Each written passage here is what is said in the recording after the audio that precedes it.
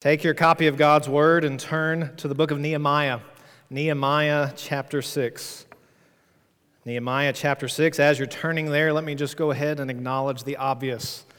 I found a bow tie in my closet. Don't remember where it came from. Felt the need to wear it. All right? I know that's on your mind, so we can get that out of the way. All right? Nehemiah chapter 6. We come to the end of the first half of the book of Nehemiah. And you know we've been journeying through Ezra and Nehemiah together because they tell one big, long story. But in Nehemiah's portion, this is the end of the first half. And a tide is going to turn. Something you've been looking for the whole book is finally going to happen. The wall is going to be completed. And yet that's not the end of the story. But think about how we got here. We know these last several chapters have been filled with opposition. Opposition from within, opposition from without. You may wonder, what's left? What else can they do? If the enemies of God have stirred up the people of God, they've provoked them externally, they've sought to put them into fear and to scare them away, and that hasn't stopped the work of the wall. And then they watched as the people of God internally began to implode on each other a little bit as they oppressed one another. You may wonder, what is left for the enemy to do? As we see so often, the enemies now turn their cannons against the leader. The enemies of God attempt to subvert the people of God by going after the man of God. We see what happens to Nehemiah in chapter 6 this morning as we build to the climax of this first half of the book. So if you found your way to Nehemiah chapter 6, once again, if you're able, would you stand for the reading of God's word as we read Nehemiah chapter 6. The Lord writes, "Now when Sanballat and Tobiah and Geshem the Arab and the rest of our enemies heard that I had built the wall and that there was no breach left in it, although up to that time I had not set up the doors and the gates, Sanballat and Geshem sent to me, saying, 'Come and let us meet together at Ha-Kepharim in the plain of Ono.' But they intended to do me harm. And I sent messengers to them, saying, 'I am doing a great work and I cannot come down. Why should the work stop while I leave it and come down to you?' And they sent to me 4 times in this way, and I answered them in the same manner. In the same way, Sanballat for the 5th time sent his servant to me with an open letter in his hand. And it was written, 'It is reported among the nations,' and Geshem also says it, 'that you and the Jews intend to rebel. That is why you are building the wall. And according to these reports, you wish to become their king. And you've also set up prophets to proclaim concerning you in Jerusalem, there is a king in Judah. And now the king will hear of these reports. So now come, and let us take counsel together.' Then I sent to him, saying, 'No such things as you say have been done, for you are inventing them out of your own mind. For they all wanted to frighten us, thinking their hands will drop from the work, and it will not be done. But now, O God, strengthen my hands.' Then I went into the house of Shemaiah, the son of Delaiah, son of Mehetabel, who was confined in his home. He said, 'Let us meet together in the house of God within the temple. Let us close the doors of the temple, for they are coming to kill you. They are coming to kill you by night.' But I said, 'Should such a man as I run away? And what man such as I could go into the temple and live? I will not go in.' And I understood and saw that God had not sent him. But he had pronounced the prophecy against me because Tobiah and Sanballat had hired him. For this purpose he was hired, that I should be afraid and act in this way and sin.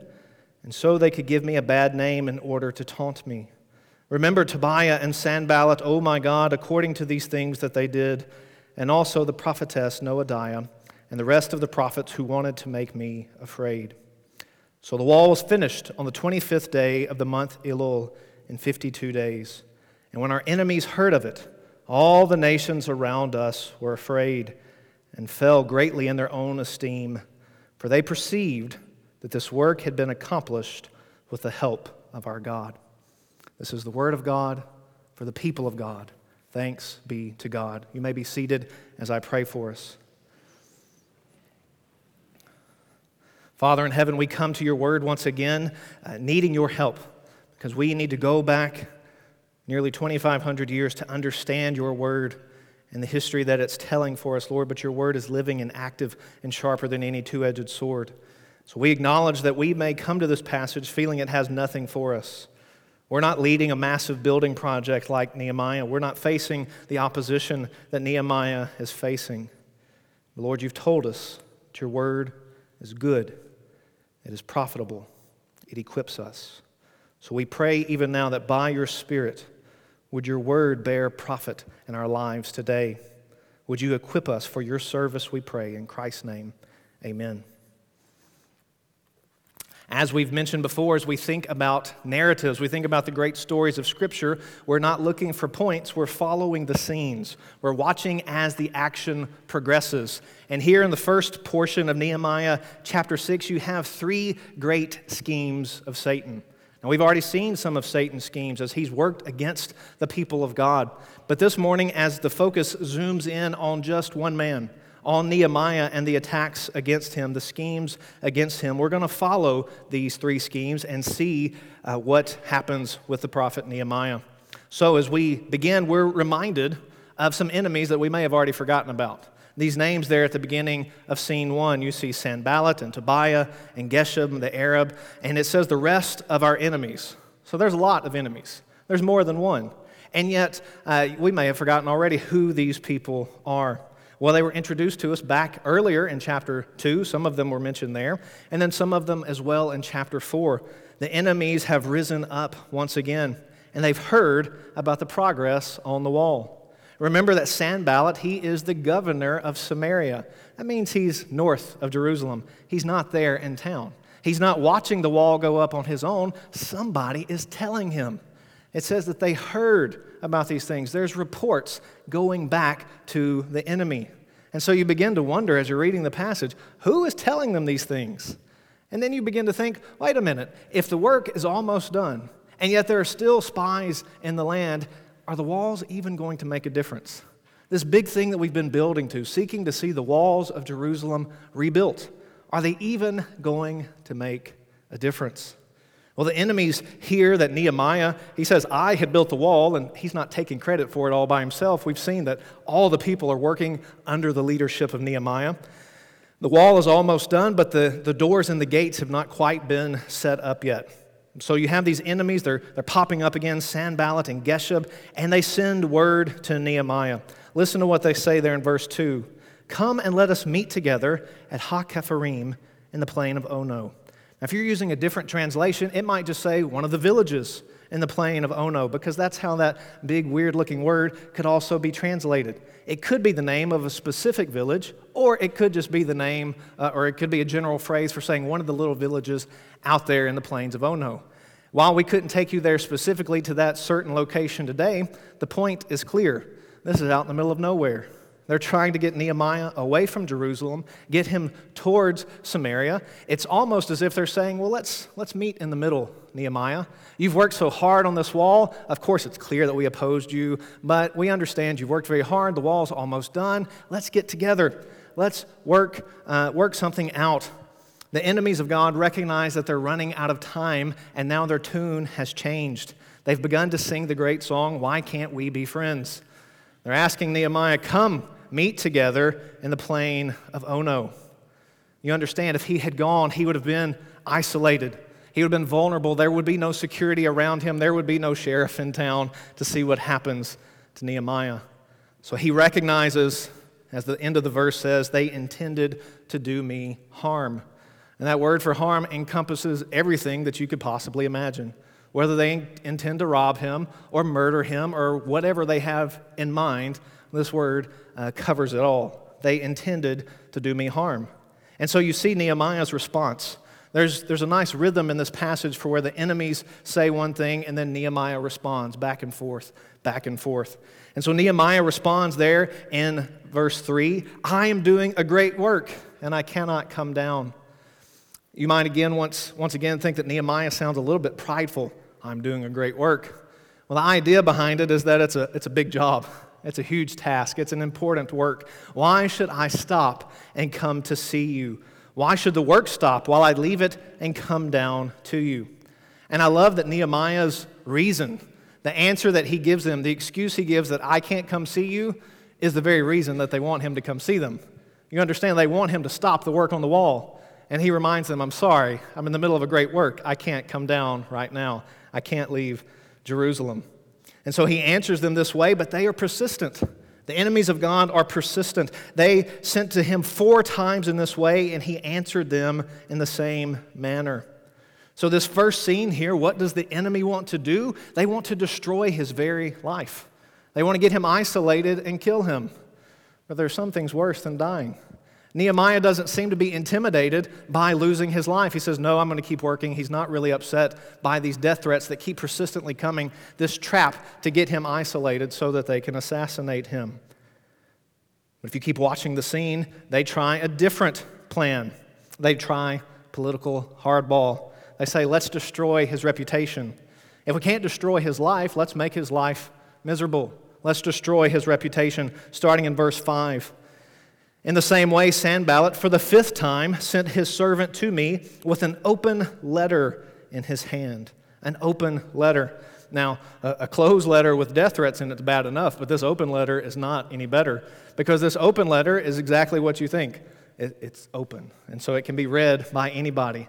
As it's being delivered from Samaria to Jerusalem, the servant is announcing it everywhere he goes.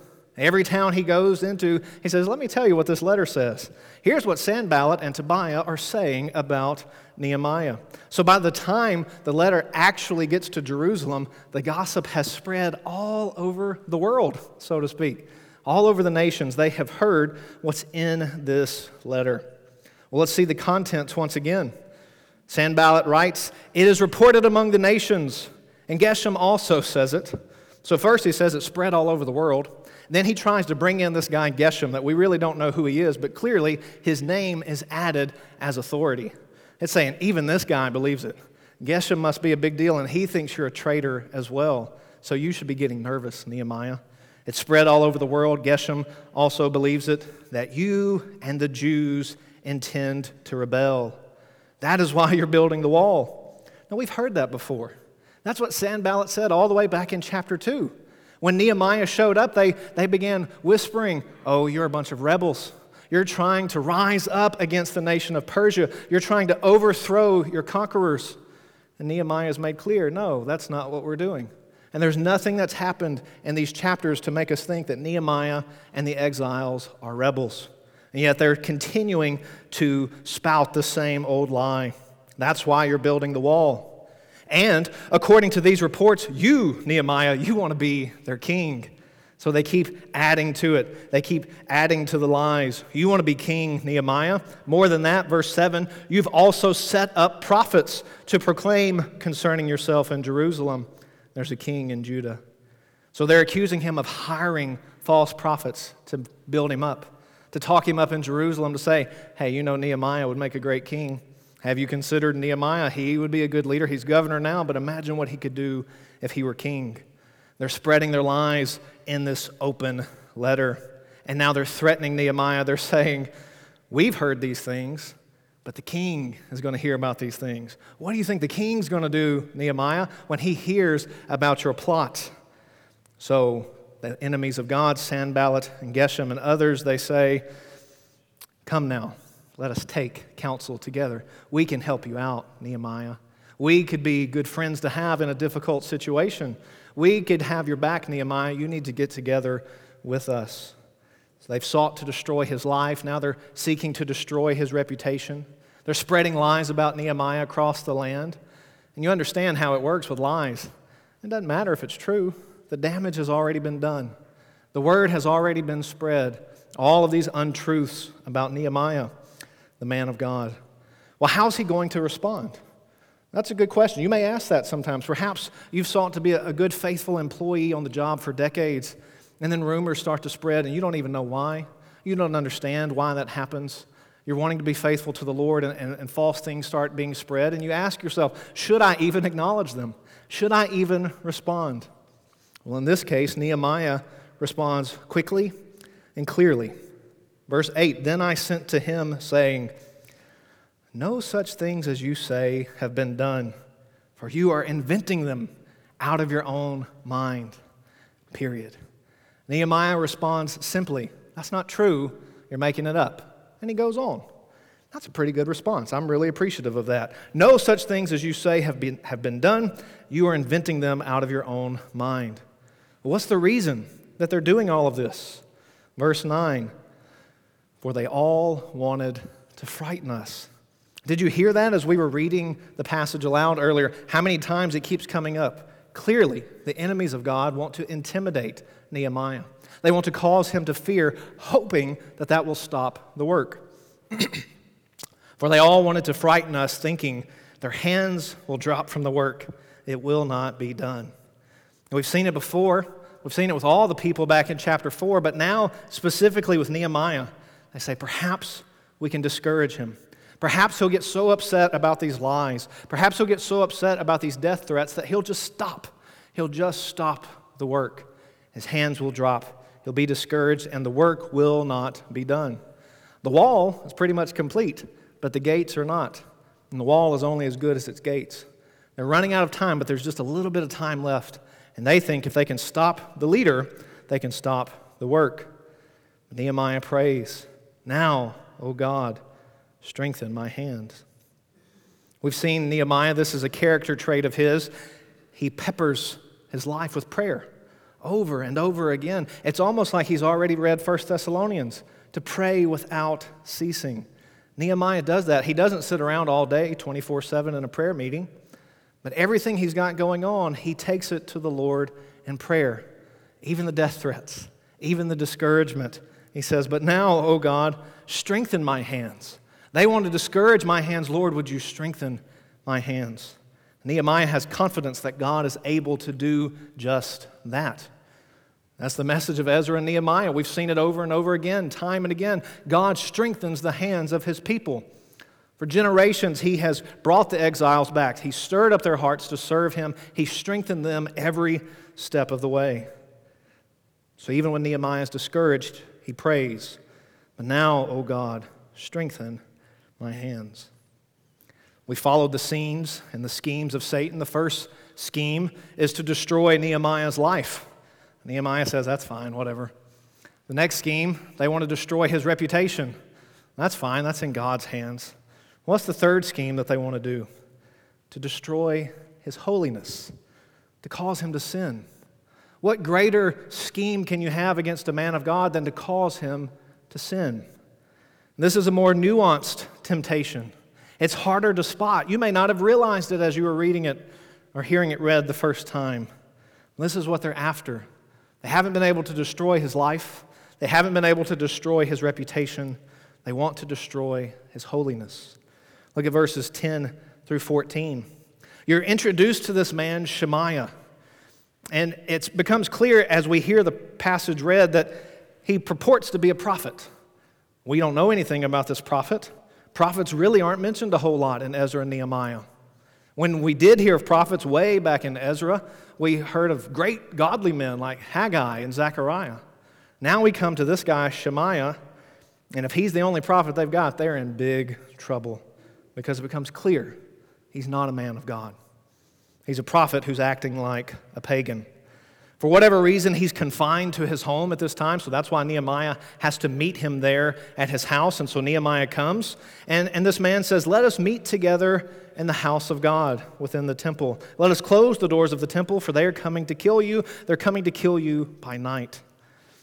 Now, number one, this isn't the first death threat that he's gotten. He's already been, they've attempted to lure him away, so he's getting probably tired of death threats on his life. But you would think if somebody's out to kill you, this would be good news to get a heads up, that you would want a warning about it. This should be a good thing, right? You may read this and wonder, whose side is this man on? It becomes clear when you watch carefully what he says. Do you remember back in verse 2, how did Sanballat begin his conversation, his letter? "Come and let us meet together." And then at the end of that open letter, it said, "Come, let us take counsel together." Now in verse 10, Shemaiah, somebody else is speaking, and he says, "Let us meet together." Do you hear how similar these things sound? Shemaiah sounds a whole lot like Sanballat. It's very clear that his words are Sanballat's words. He's a prophet for hire.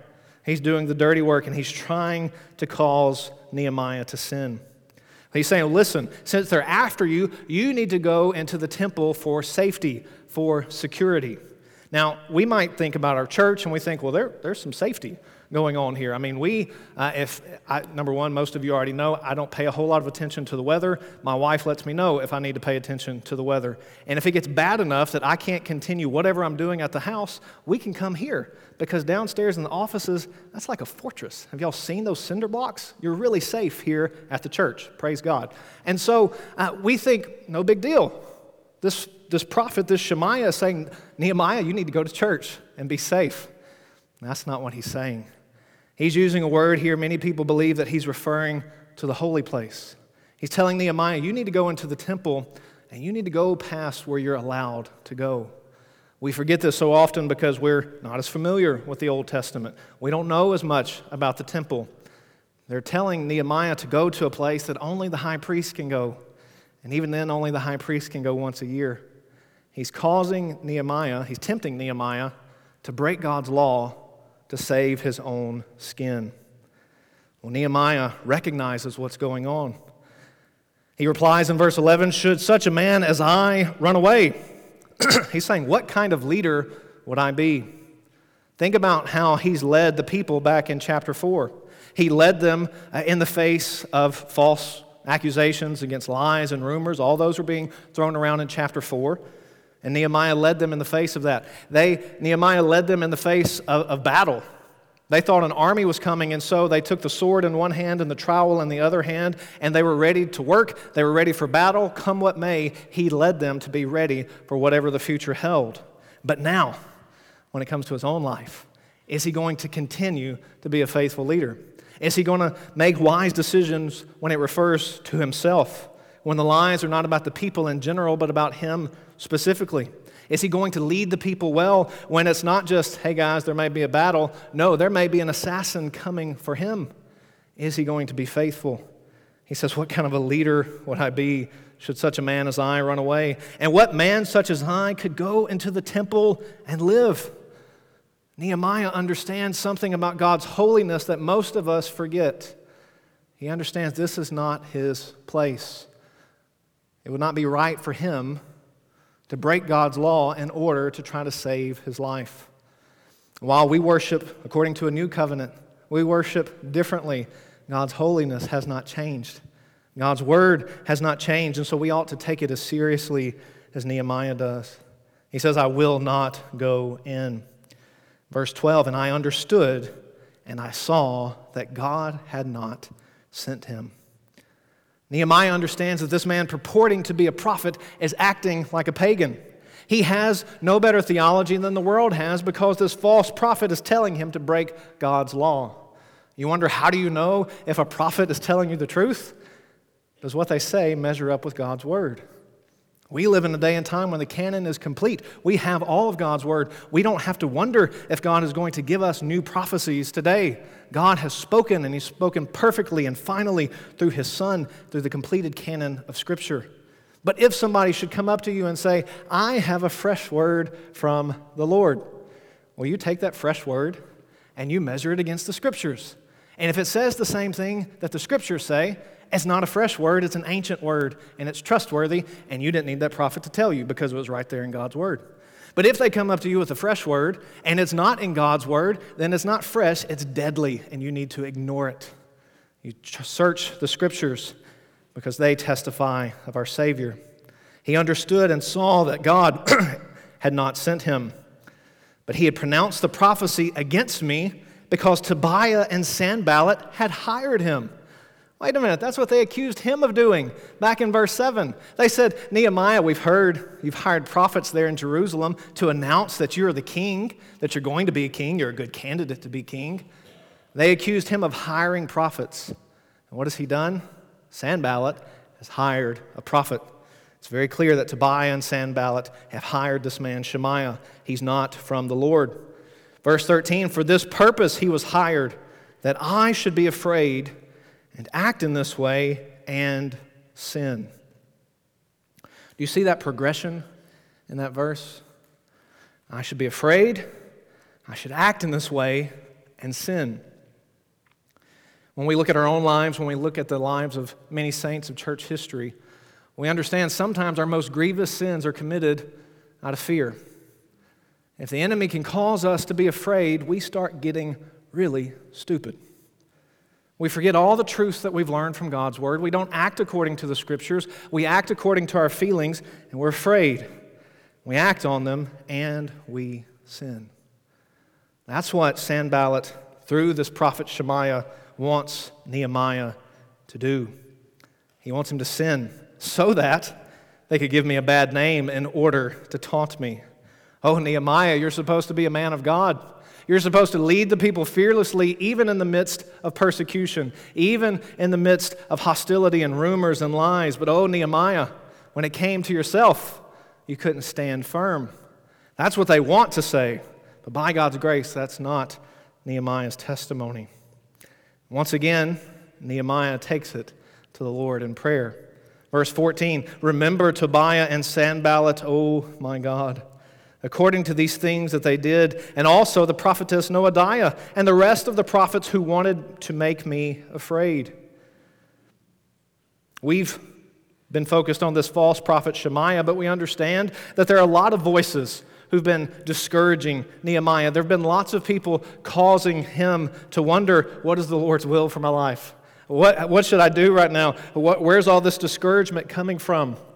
One man said Shemaiah's was only one voice and an impressive chorus of discouragement. We don't even know who this prophetess is. We don't know all these other acts that were done, but they were all intended to make him afraid. As we've seen before, Nehemiah is praying not vindictively. He's praying that the Lord's justice would be done. That's the heart of his prayer. Lord, remember them for what they have done. Judge sin as you have promised to judge sin. Well, we've made it through these three schemes, and while they're directed against one man, Nehemiah, we understand that these schemes work for anybody. When you look at the New Testament, you see that these schemes are still in Satan's arsenal, and we look to the Scriptures to respond to them just as Nehemiah has done. But now the tide turns. We finally made it to the point that we've been looking for. Verse 15. We come to the bookend of this whole section of chapters 4 through 6. Chapter 4, verse 6 said, so we built the wall. And then you got all these 3 chapters of conflict, and you're thinking, how do they build the wall with all this going on? But now we arrive at verse 15 of chapter 6. So the wall was finished. The wall was finished on the 25th day of the month Elul in 52 days. Now it's impressive enough that the wall is completed, period. They face lots of opposition. Many people would have faltered under the weight of this oppression. But the wall is finished in a record amount of time, 52 days. As a reminder for those who are like me, you might be a little slow on the math. This is less than 2 months, all right? Think about trying to get one bedroom of your house renovated right now. 2 months. That's good. That's a good amount of time. They're building an entire wall around a city in less than 2 months. Do you remember how long Nehemiah prayed at the beginning of the book? He prayed and he fasted for nearly 4 months. Nehemiah spent more time in prayer than it even took to rebuild the wall. This is clearly a sign that God is at work amongst his people, and everybody realizes it. Verse 16, when our enemies heard of it, all the nations around us were afraid, and they fell greatly in their own esteem. What's been the point of all 3 of these chapters? The enemies of God have wanted the exiles to be afraid, but now the enemies of God, the nations, they are the ones who are afraid. What happened? God happened. God worked. They understood that this work had been accomplished with the help of our God. Now we hear that and we think, great, that's the end of the story, right? That's what Nehemiah is all about. It's about rebuilding a wall. If the book of Nehemiah is only about rebuilding a wall, then we got chapter 7 through 13 about something. The wall is complete. There's more to the story. And we would expect a big celebration to come. They've done this great work. The celebration will come, but it's not happening now. It will be later in the book. In fact, the narrator wants us to understand that there's more to the story. He wants us to understand that we're expecting a great celebration. He wants us to understand reality. We didn't keep reading because I wanted you to feel a bit of that suspense. We would think good things are coming. But look at what happens in verses 17 and following. The conflict continues. Verse 17, moreover, in those days the nobles of Judah sent many letters to Tobiah, and Tobiah's letters came to them. There's this letter-writing campaign. And you wonder, why is this going on? Why are all these people, the nobles of Judah, why are they defending an enemy of God? Well, it becomes clear in verse 18, because they're all embedded together. Tobiah, the Ammonite, a foreigner, has married into the people of God. And as we've seen earlier in the book, just by way of reminder, that's not an issue with ethnicity, it's an issue with holiness. Tobiah, the one who is an enemy of God, he's married into the Jewish people. It says in verse 18, for many in Judah were bound by oath to him. They've given Tobiah their word. That's why the nobles of Judah didn't want to do the work on the wall. That's why the nobles of Judah are seeking to undermine everything that Nehemiah and the others are doing. But it says because he was the son-in-law of Shechaniah, the son of Ara. He's married into a leading family. If you looked all the way back at Ezra chapter 2, that long list of names, one of those names near the top was this family of Ara. And Tobiah has married into this leading family.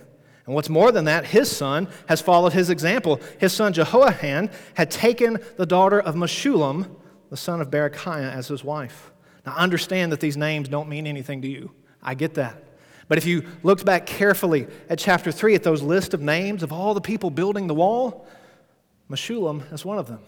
So somebody who's doing the work of the wall is having his work undone by his own family. It causes you to wonder, what about that guy? Can we even trust that guy?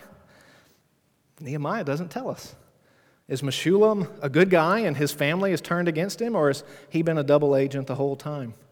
Sometimes that's life and ministry. You're just not quite sure what to make out of somebody. But the love fest keeps going. The letter-writing campaign continues. Verse 19, it says, also they spoke of his good deeds in my presence and reported my words to him. So these nobles, the people who are supposed to be the leaders in Judah, they keep coming to Nehemiah and they say, you know that Tobiah, he's not such a bad guy. He's not that bad after all. He's a really nice guy, Nehemiah. You should get to know him. We saw him the other day. He helped an old lady across the street. He carried her groceries for her. He's not such a bad guy, Nehemiah. You really need to get to know him. Nehemiah, you're being too rigid. Nehemiah, you need to compromise. Nehemiah, can't you bend just a little? Tobiah has married in to the leading families of our land. Why have you got to be so harsh with him? But you see, that's a temptation that we've seen through the whole book, the temptation to compromise. God's people are always tempted to do God's work the world's way. Nehemiah needs us to understand that yes, the work on the wall is done, and that's not the end of the work. So we're going to see the rest of the book is about rebuilding a people of God. The temptations continue. The conflict continues. Nehemiah's message is not that all of this will come to an end in this life. His message to us is to persevere even in the midst of all of this oppression, all of this conspiracy, all of this suffering. So as Christians, what do we do with this? We're to look to our God, who has been our help in ages past, our hope for years to come, as we sang about earlier. Is that not the message of Ezra and Nehemiah? That we've seen God at work time and time and time again. Things have happened that only God can do.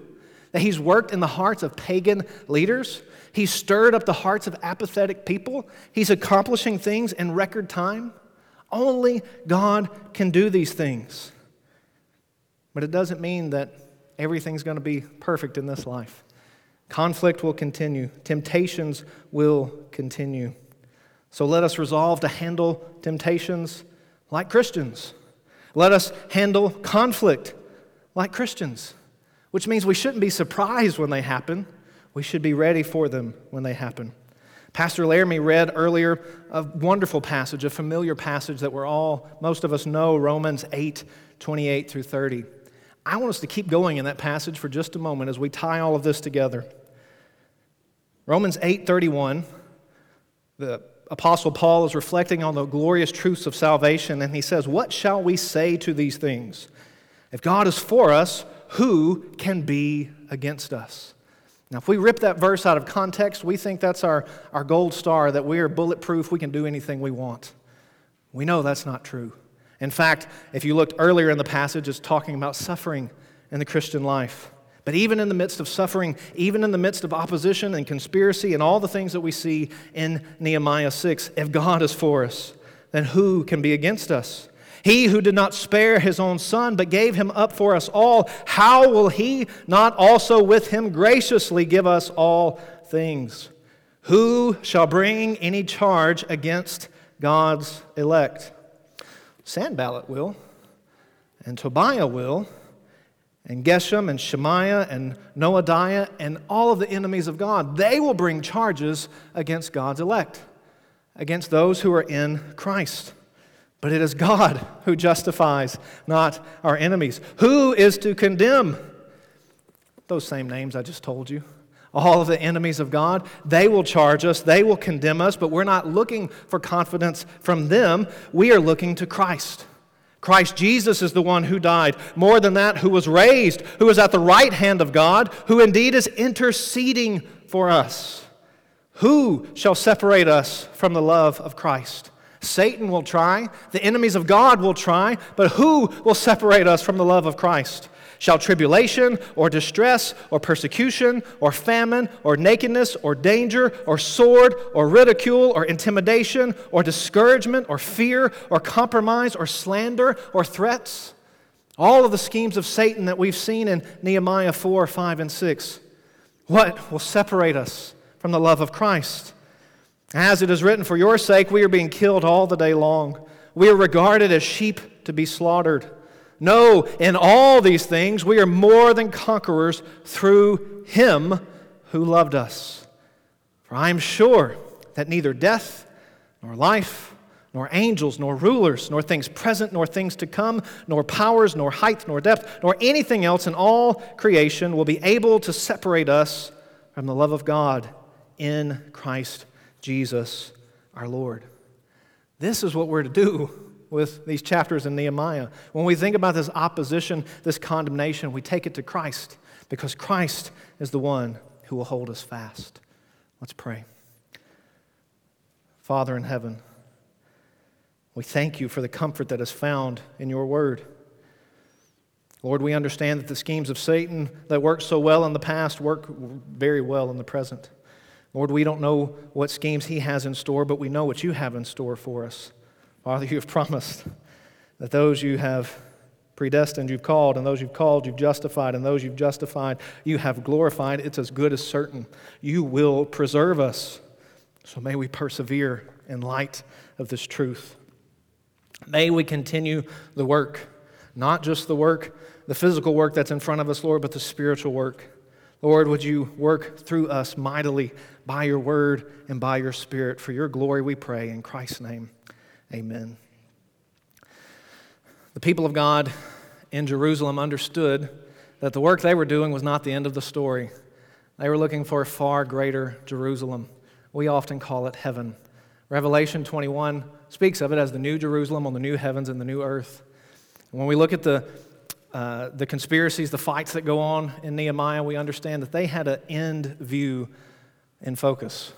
We so often forget to look forward to the end when Christ takes us to be with Him. So as we sing and we respond, I know that we've been working on this hymn on Wednesday nights. We sang it last week while many of you were out.